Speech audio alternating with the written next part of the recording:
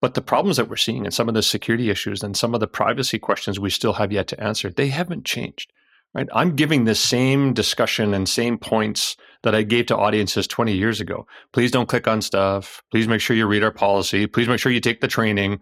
Oh, don't open the door for that person if they don't have a badge. It's the same stuff. We haven't learned some of the lessons, and others we have, but we haven't learned some of them. And it's interesting to see how you overlay that now on top of things like GDPR and other privacy acts that are now making their way through what will hopefully be that new normal on the legislative and regulatory side.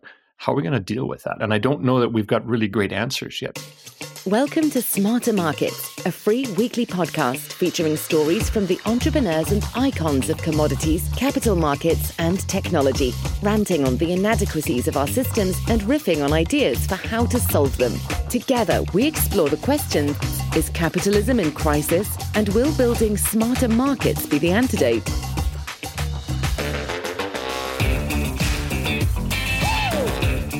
Welcome to Smarter Markets, a weekly podcast that explores how financial and technology markets can be redesigned and improved to better serve market participants and society as a whole. Smarter Markets is brought to you by ABAX, and I'm Michelle Dennedy, your co-host and guide through the intersection of privacy, security, and digital technology.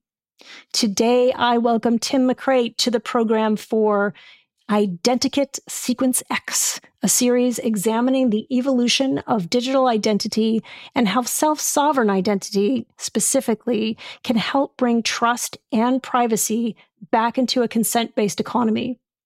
Tim is currently the managing director of enterprise security at CP Rail and the former chief security officer for the city of Calgary and chief information security officer at the government of Alberta.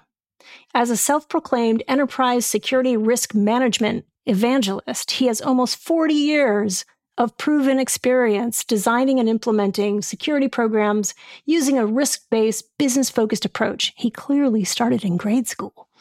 Stay tuned. My conversation with Tim McCreight is coming up next. And now, back to this week's episode of Smarter Markets. Hello, everyone. Please welcome my guest, Tim. You've heard a little bit of his kind of formal background in the intro, but Tim, welcome to the show. Introduce yourself, sir. Thanks, Michelle. Hi, everybody. Yeah, my name is Tim McCreight. I have surpassed 40 years in the security industry, and thankfully we're not on video, so you can't see the gray hair. But no, I got out of the Air Force in 1981, and the first job I took was this a security guard job in a hotel in Winnipeg, Manitoba. Wow. Yeah, scary. What was that like? So I learned a whole bunch of cool things about the security industry, mostly how to kick out drunk curlers from the hotel lobby and to ask people who were booking hotel rooms by the hour to please pay up for the evening. That was my introduction to physical security at the time. Nice. Well, so I'll top that story. I didn't realize that we would be kicking off here, but I actually have a family story. I've got about 1 billion uncles and aunts and cousins, and that's only a small exaggeration.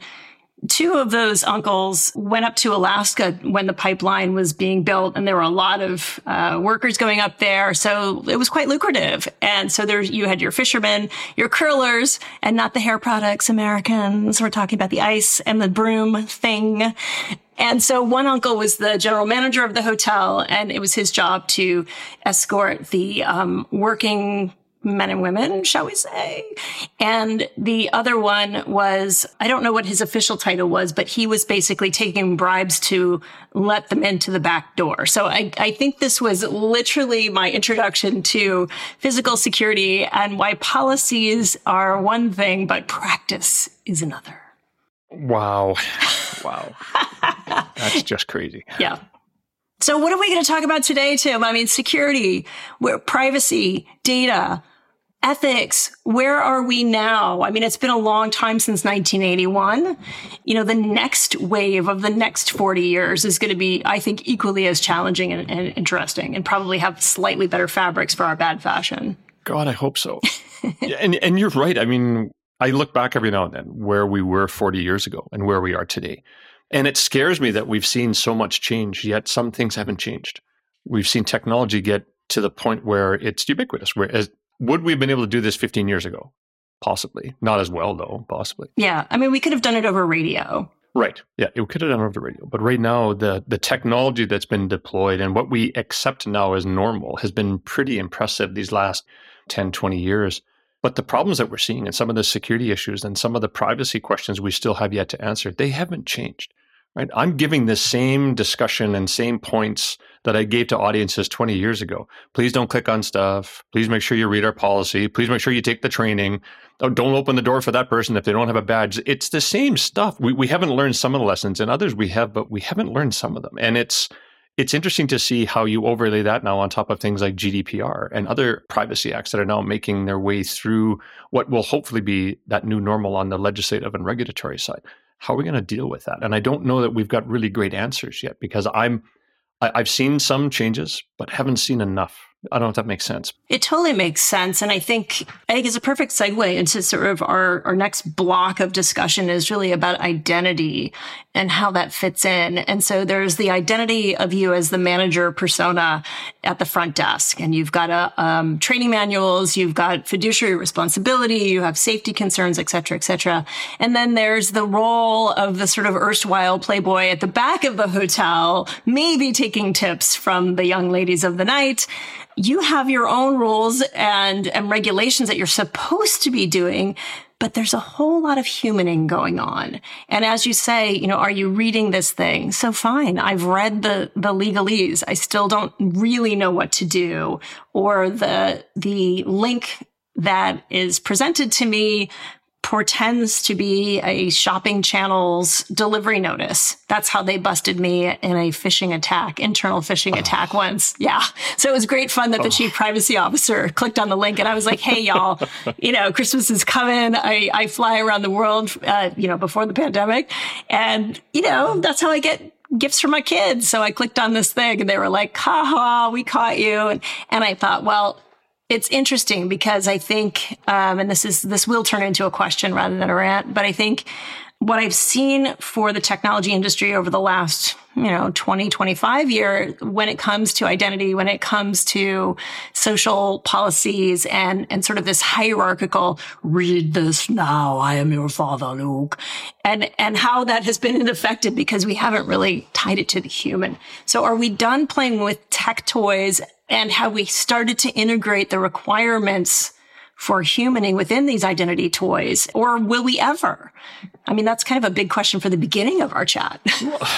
Yeah, but I mean, it's a good place to start because I don't think we're done with the tech toys yet. I don't think we're done with the fascination about technology or, great example, how many people still line up for the latest iPhone when it gets released. Crazy. I know. So, I mean, picture that now in an entire industry that's trying to become a profession from the security perspective.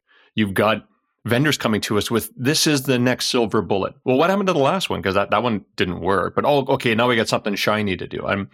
I had a chance to interview some great folks recently. And a great topic I talked about was this technology. And some great quote was that we take technology, throw it up against the wall, hope for the best. And when that doesn't work, go back next year for the next budget and say, now I need to augment what I just put up there.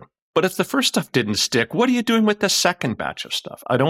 This is my fear. We're not there. How do you know? And we don't, right? We don't. And that's it, Michelle, is we don't know because I think we've gotten better at the toys, right? Because we've got I'll be honest, we've got some pretty slick technology out there. We've got some of the tools that we're seeing in, in that the detection and response capabilities, some of the things we're looking at from the next generation and the next generation of those types of toolkits. It's great. IAM is becoming something even more usable now. We're looking at... You have to say IAM, Tim, because we're a cross audience. IAM. Sorry, IAM. Sorry. Yeah. My apologies, right? So it's that Canadian accent that I have, right? So identity access management. Yeah. Yeah, that's right. He speaks Canadian. I'll interpret. Yeah, I speak Canadian. Sorry, folks. I'm actually wearing a toque, just in case people are wondering. Take off. Yeah. The other part is because we've done such a great job with the toys or the technology, and we're getting better at that. What we haven't included is the human element, and it's how does that human react to the situation? How do I look at or at least try to predict the behavior? And I don't think we're there yet. We're getting close, but we're not there yet. And there's some promise with what we're seeing with artificial intelligence and response procedures developed by machine language, but we're not at the point yet where we can actually predict what that chief privacy officer was doing when she was clicking on that shopping link because she travels all around the world. It's so embarrassing. But I had to say, like, this is why you have to constantly be vigilant, because you can be tired. You can be in some random place and think, oh dear, I must check, or I'm not going to get my Christmas gifts on time. Because the folks who would weaponize the technology against us are equally as clever, if not more clever, about human frailty than necessarily the planners and the designers of this stuff. So tell us a little bit about what you're working on now, Tim, because I'm pretty excited about the work that you do. And, you know, a spoiler alert, this is a crossover podcast because I'm going to join Tim on his podcast too. I know, and that's what we're looking forward to. So we'll have to make sure we get you on soon, right? But what I'm focusing on right now is this. So I've been on the board of directors for SAS International for a number of years. And one of the pillars of our approach is enterprise security risk management, or ESRM. And it's an approach that I've really come to embrace these last 10, 15 years. And many thanks to Rochelle Lawyer and Brian Allen for creating the books that we're using and the actual text to get us to the point where we've generated a guideline, a global guideline, and we're going for standardization through ISO. But what ESRM really is, and it breaks down to something fairly straightforward, but still frightening for many security professionals. Look, we're there to support the business.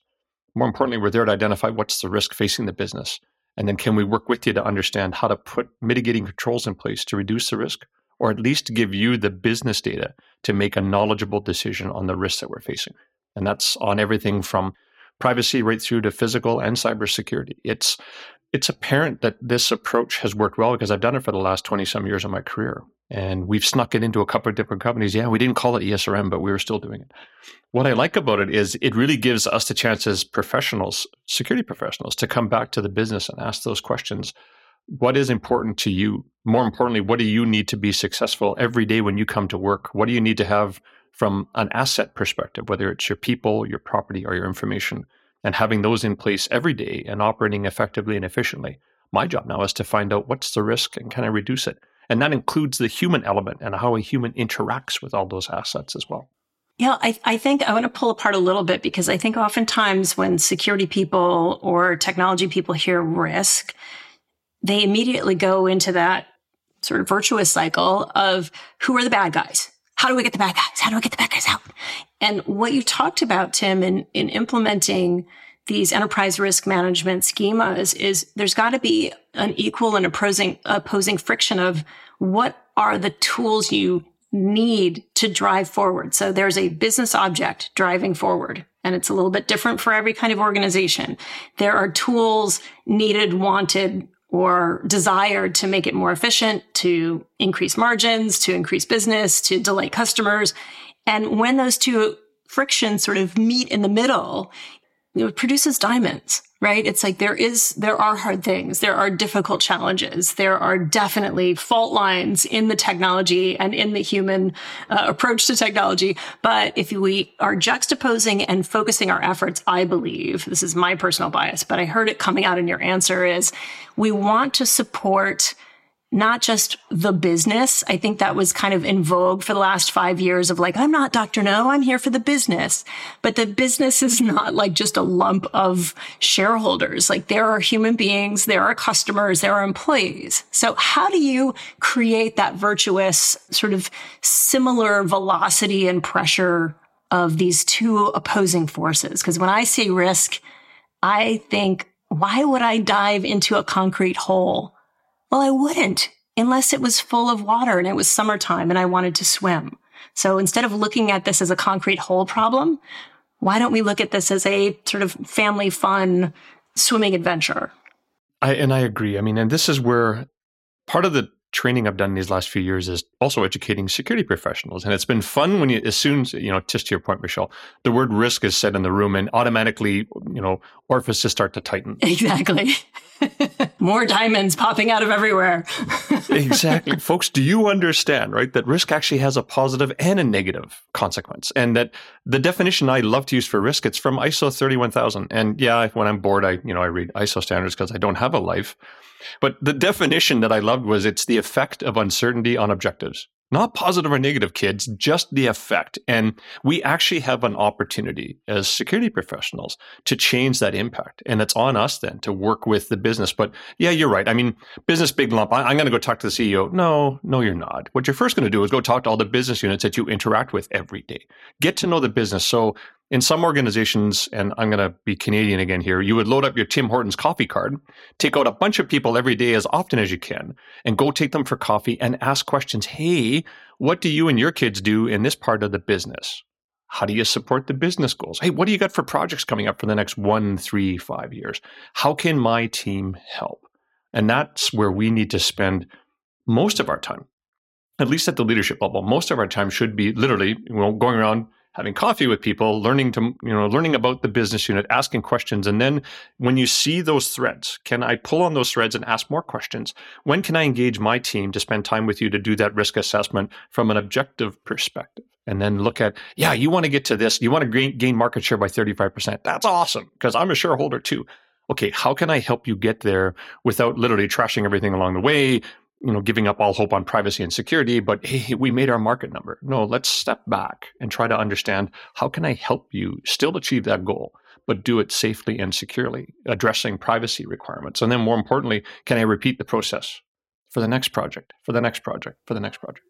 Yeah, and repeating the process requires learning. So I think you're falling into my personal bias, which is I'm always asked if I could buy one security or privacy tool, what would it be? And you're tempted to say something identity or role-based, blah, blah, blah. But the answer is coffee and pizza and comfortable shoes, because instead of monitoring what your employees are doing by staring at their Zoom cameras or reading their emails, which is just gross, or badge sniffing, which is liability tornado and not illuminating. In fact, I'm such a bad girl. Like when that policy was handed down at a certain organization I used to work for, I routinely took other people's badges to lunch because I was like, I will not be badge sniffed. And darn well I'm working 16, 20-hour days, but I just thought it was the dumbest thing ever. I think managers need comfortable shoes.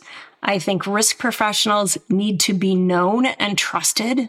It's sort of like community policing. I know I'm mixing all sorts of metaphors here, but if you are intimidated by something that has come into your neighborhood as something bad every time, and you don't trust them. And, I know I'm sort of sparking some political angst, but it's true that if this is something that is an object of routine fear, and every time you come in, you stop me from what I want to do, you're unfairly mistreating me, you're turning off my devices, you're not letting me have choice in bringing the type of device or phone or laptop, or even working where I want to work. If that is their only repeated metric of you, the security, privacy, ESG professional, then the reaction is going to be the same as you would have in that kind of situation where it always was negative, always was horrible. So instead, I'm not saying pander to the business or pander to the leadership, and certainly don't pander to the dumb ideas that inevitably come with creative people, but come in as a solution person, asking what they need, asking what their goals are, and then balancing it. You could triple your marketing capabilities potentially, but if you're doing that by sneaking into other people's cameras and stealing information, the fine, the disruption to business, the brand hit, and the straight up shame of that you've done that and your brand to your friends and neighbors that you're in that organization that did that can far outstrip the benefits of getting the onesie twosie quarter boost. I'm with you, right? Because do you know what the problem is? It's sometimes I feel like we had this reputation, having been in this, in chairs like this for a long time. You had the reputation where, well, don't tell security, right? That was my favorite to hear in a lot of companies. Well, don't tell security because they'll get mad, or they won't let us do that, right? Or, don't bring the lawyers in because it's going to hold things up. Sorry, I'm just going to pick on you, but they'll hold up things for weeks, right? And when will be the point, and this is where the challenge I have now to my profession is, look, we need to operate and provide that almost like a conscience to the organization in many ways. We need to sit down with the business and each business unit and each business leader and ask those questions, just like you mentioned. Go through, hey, where do you need to be, and how can I help you get there? But more importantly, Here's some rules of the road. Here's some guideposts we have along the way. We put in some barriers just to keep us all on the straight and narrow and out of court, and at least staying within what I would consider to be a positive impact to the marketplace. What else can we do within that to operate effectively? How else can I help you get to your goals and objectives? And then can I take that same process, repeat it, and go to the next business unit? And I may be looking at an operations team one day, and then I'm out talking to a fleet group in the next one. But the approach needs to be the same. I need to be able to replicate that approach so that the image that people have of the security team, it's consistent. They enable the business, and here's how they do it. They're able to reduce risk by providing this service. They document everything that they're doing, and they're open and transparent. That's the other one, and that's my favorite rant is, we cannot be the secret squirrel society anymore. Yes. What do you mean, short of an internal investigation that's going to go to court? We need to be open and transparent with everything we're doing, because you can't just have people going, well, that's security magic over in the corner. No. Explain to people, here's what we're doing. Here's why you saw that message, that pop-up come up on your machine. Here's why I get upset when you clicked on this link. Here's why your machine was quarantined. Here's why your badge was denied. All of those things we need to be able to explain, but explain it in a way so that the average person, user, employee, contractor in an organization understands the goals and objectives of your team. And this is why you can't use your badge to go into this facility, because you don't need to, right? That's on us. Is how hard is that to do? And I think we've missed a lot of that human elements, because once we get going into I got to put up my rules and my procedures, my standards, my directives, guidelines, that's awesome. But you forget that there's a human who's actually either going to read it or not. Mostly not. And how do I bring them into this? I read it and I understood it, right? And I actually remember I can't do this, right? And it's not because, well, Tim's team's going to get really mad. No, it's, oh yeah, right. I don't need to go in this building. Perfect. But how do we get there, right? That's a challenge I have, is how do we get where we are today to that space and get people to appreciate it and just accept it as another part of our business? That's I think the challenge for us. I think there's two lines of sort of forward motion I want to question you on. One is, we've talked a lot about having particularly publicly traded companies starting to report more on environmental, social, and governance, ESG metrics. I think security very neatly has always fit into governance. In effect, I'll go back to my uncle's governance of, Ladies of the Night. This is a wholesome family brand hotel, even though it wasn't. But that's our brand, and this is our rule, and blah, blah, blah. I think that's a reportable metric. So that's the upwards metric. And I think the other thing that I'm thinking about is, what is the role of storytelling and scenario testing? We do tabletop exercises to imagine there's a massive breach, to educate our particular senior executives who are quite busy, and you want to scenario test a massive ransomware attack, for example, because the worst thing you can do is test the capabilities of your recovery and your governance plans real time.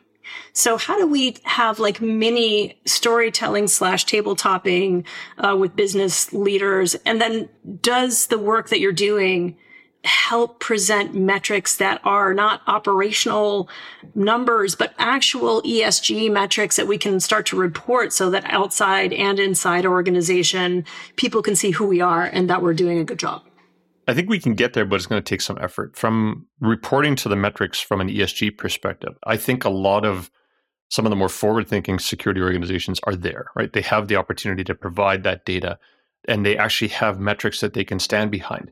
What I'm concerned about is your first ask is the storytelling aspect. And I don't know that we've embraced that completely within security. It's hard for most security professionals to talk about our role, our job, without getting into either an enforcement or compliance conversation or a requirements perspective. Well, you folks need to take this training, or you need to make sure that you read this policy, or did you do this assessment before you got to our project team, to conduct a risk assessment? Those are all terrific, but it doesn't tell the story. What it doesn't do is thread the reasons why we need you to do this. Or, hey, here's some of the successes when I talked to Bob in the other department, and he went through the same process. This is what Bob and his team did, and it was awesome. We spent like 3 weeks with them. By the time we had a chance to walk out of Bob's department, it was terrific, because not only did we help him with the first project that he had lined up, but did you know we get the chance to work with Bob and his team 3 months from now when they bring up this really cool thing? That, for us, that's what we need to show, that dedication to our profession, that we are here to help the business, and the excitement that we have by working with each one of the business units to help them be successful. And the role we play, albeit a small one, there still is a role that we play within every organization to help them be successful. But it's how we tell the story. And I agree, Michelle, I don't think we've taken the time to step back and what's the story we want to tell? What frame of reference do we want to provide? And what's the perspective that we want to give to the team that's listening to the story? How can we engage them in a positive way to bring that message forward so that they're not afraid to come to security? They want to talk to us. It's like, oh, did you get a hold of Tim's team and talk to him? Like, I always found my biggest measure of success was when I would get the phone calls at on a Sunday afternoon at 2:00. Hey, Tim, we just had this great meeting. I was talking to a buddy in, pick a bar, and we just came up with this napkin, and I got a great idea. Can I get your help? That's when I know I've done my job, right? As soon as they come out of that bar with a napkin and they're like, oh, we had this great idea. Let's get Tim and his team to take a look at it. Okay, I'm good, right? Because now people realize we're here to help, as opposed to shoving the napkin in their pocket and not talking to us until Friday afternoon at 4 when that application goes live at 5. Yeah, it's already launched. Yeah, it's just like, oh, hey, can you take a look at this? We're launching in an hour. Awesome. Thanks for your help, right? Yeah, and we've already got the CEO has made a public statement on this, so he's got ego in the game. Yeah, exactly. The premier wants this website gone, and it has to go up, and it's being launched at 4:00 in time. Oh, really? Well, best of luck, right? I wish you the best of luck over the weekend. Call me when you need some help on Sunday evening, because that's the best I can offer you, right? Yeah, I offer expert witness services at your trial. That's cool. Yeah, we're here to recover when it fails, so you give my team a call, right? So, but if we can get to that level of storytelling, if we can get to that point of engagement, I think there's such a huge path forward for us that we move out of this really negative perspective, or what maybe even now, I'm fingers crossed, I'm more neutral. Well, we got to get engaged with security because it's in the project plan. Okay, great. I'll take the forced conversation and we'll turn it into a positive one. But wouldn't it be great to get to that bar and a napkin routine where, hey, we got this great idea. Oh, you know what? I'm going to talk to Tim and his crew or whoever's running the security show at the time. And when you get that kind of approach, that's what you want to replicate. That type of approach with every business leader. Get to that stage. Get to that space. That's where you want to get to. That's where I feel like you become a co-inventor, a co-creator. Yeah, and it's fraught with liability. So if you do that, you may find yourself, at a startup, middle to late life with kids in college when you absolutely should not be doing that. Speaking for me, but it is because once you have co-created and you find that there are really similar issues that pop up again and again and again, and you realize that the storytelling is not there, the ROI has not been clearly articulated, there's a translation problem, and sometimes there's a tool problem that it's really exciting. And I think to look at the longevity of your career, Tim, too, obviously something keeps you here, and it's not, popping shells. So what is that excitement? Yeah, I was going to go with coffee, but that's the easy one. No, coffee's good, but I mean, because I had this same question a little while ago, and it's my better half, Lisa, asked me, hey, good God, you've been doing this for so long. Why? And I had to think about the answer, but one of the things that came to mind right away is this whole gig still excites me to come to work every day. For me, I still like the idea of having those coffee conversations with people, but for me to sit down and go, hey, where are you going with this?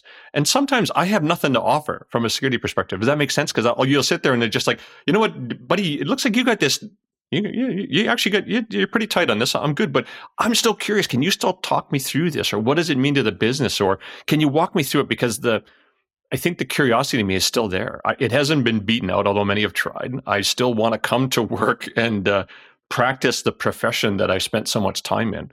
And it's amazing when you get a company that, regardless of where you are, like throughout my career, I've worked for lots of places. And to have that one group within a company that say, you know what, can we just talk about, I just want to spin an idea by you. It's not a security problem. I just want to talk to you about action. You're like, holy crap, this is really cool. I get a chance to look at, whatever this brand new shiny toy is going to be. And I'm like, this is really cool. So that to me has still been the drive. And the other part is the chance to give back.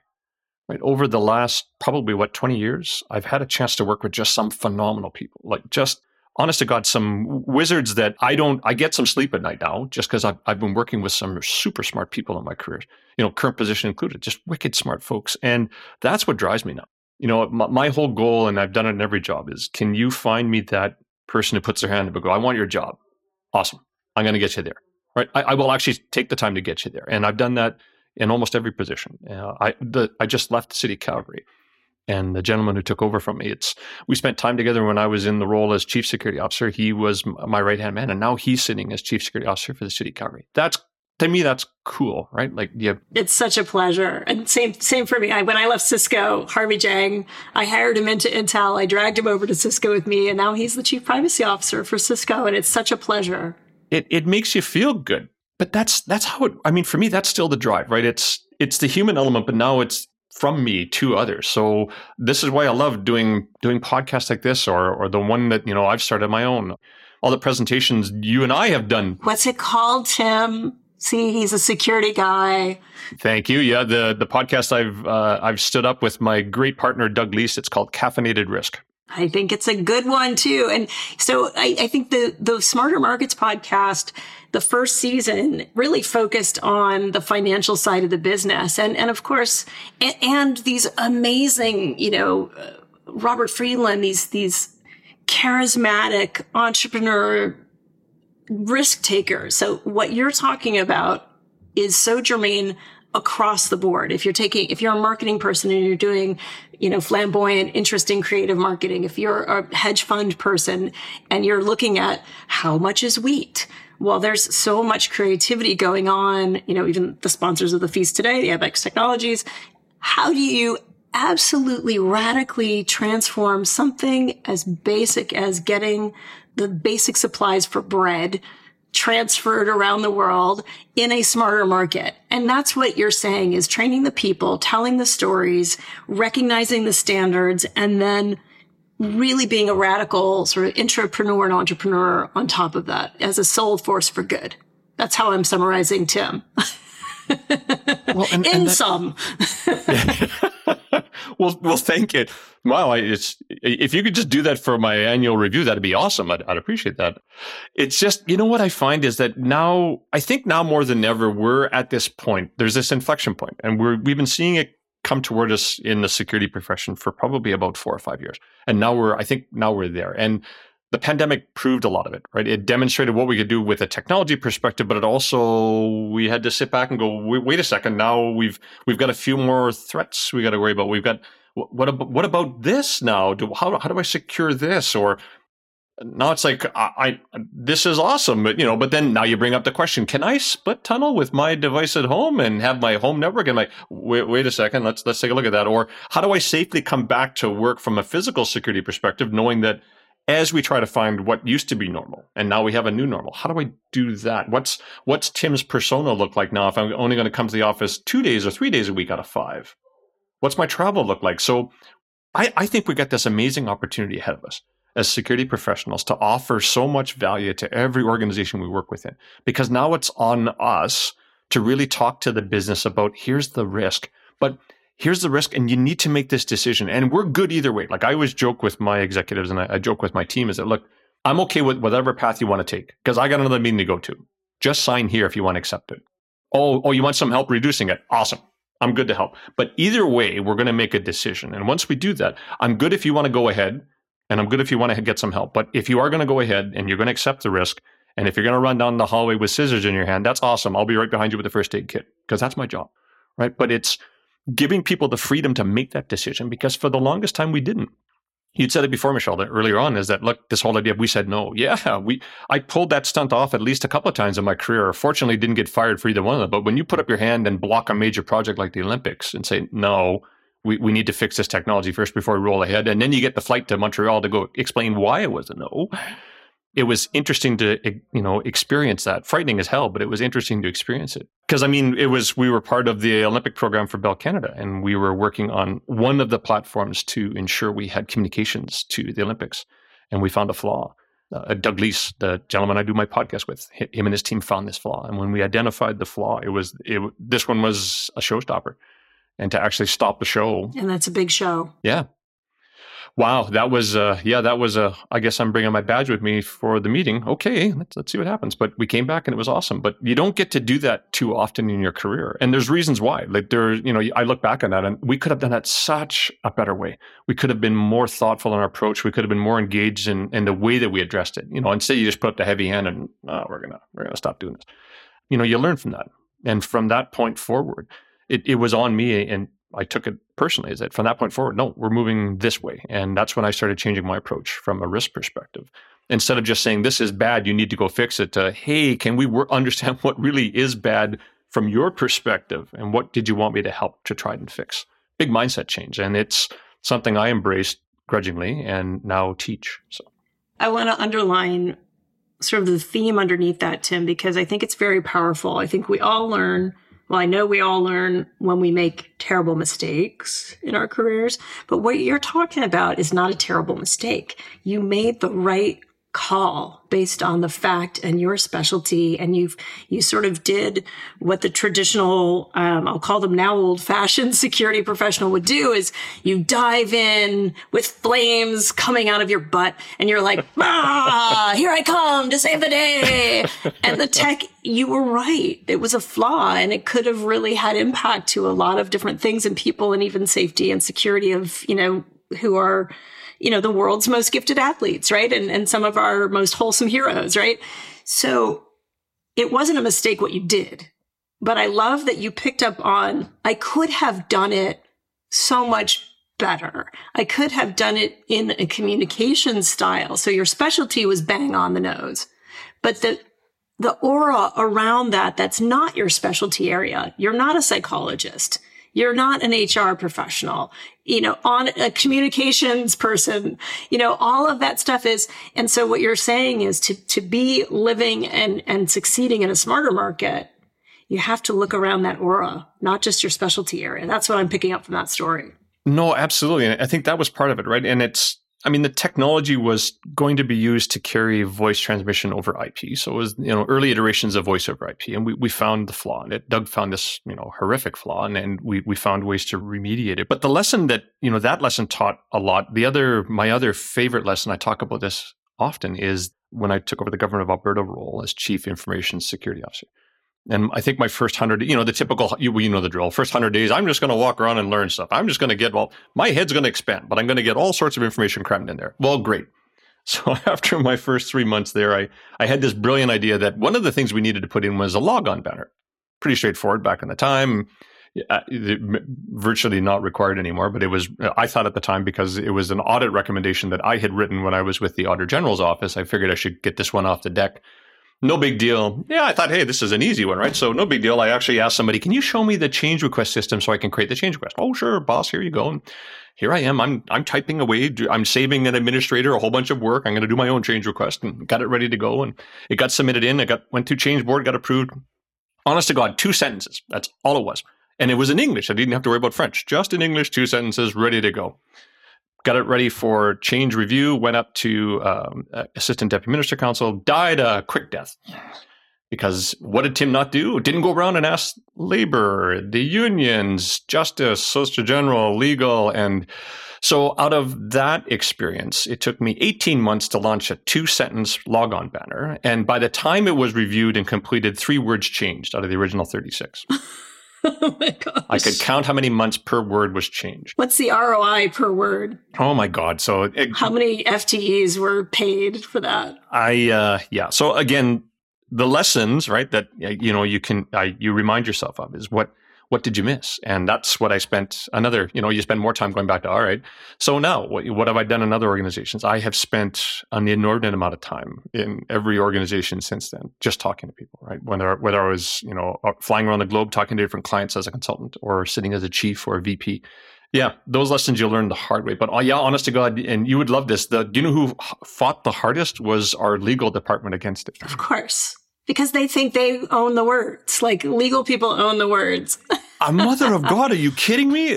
They said, but Tim, you didn't ask us to write it for you. Why should I? I borrowed it from somebody else's logon banner profile that's been out there for a decade. This was easy. No, it was just, I struggled with that one, because that I thought was a slam dunk, right? And it was an audit requirement that I had written, right, as part of the team that assessed the Government of Alberta. So I'm like, this has been presented in the Legislative Assembly. I got to get this thing done in 3 years. Well, I just met the target on that one, right? I was close on that one. So, but it's amazing that when you walk through all this stuff and you rack up, I honest to God, I think I've made more mistakes than successes in my career. Although my mom would say different. I've just learned, right, that from all of those failures and the mistakes that you make, it makes you a better professional. And it teaches you the humility we need in our role. And it goes back to that whole, we talked about it earlier, the human element. We are all human. You clicked on a link. Yeah, I screwed up for 18 months on 2 sentences. And we all make those mistakes, but the lessons from that impact the way we should move forward from that point on. It really drives home the message that the human element of security is the one that's going to be the hardest to learn, hardest to master. And when you do, the opportunities to make the next organization better from your experience. You asked why I stick around. That's one of the reasons why too. We hope you enjoyed this week's episode of Smarter Markets and our continuing examination of digital identity and its role in building a trust-based economy. Please help us get the word out about the podcast by leaving your ratings and reviews on Spotify, Apple Podcasts, YouTube, or your favorite podcast platform. Your support and engagement means the world to us, as does your help spreading the word about Smarter Markets via social media and word of mouth. On behalf of ABAX, I'm Michelle Dennedy. See you again next week.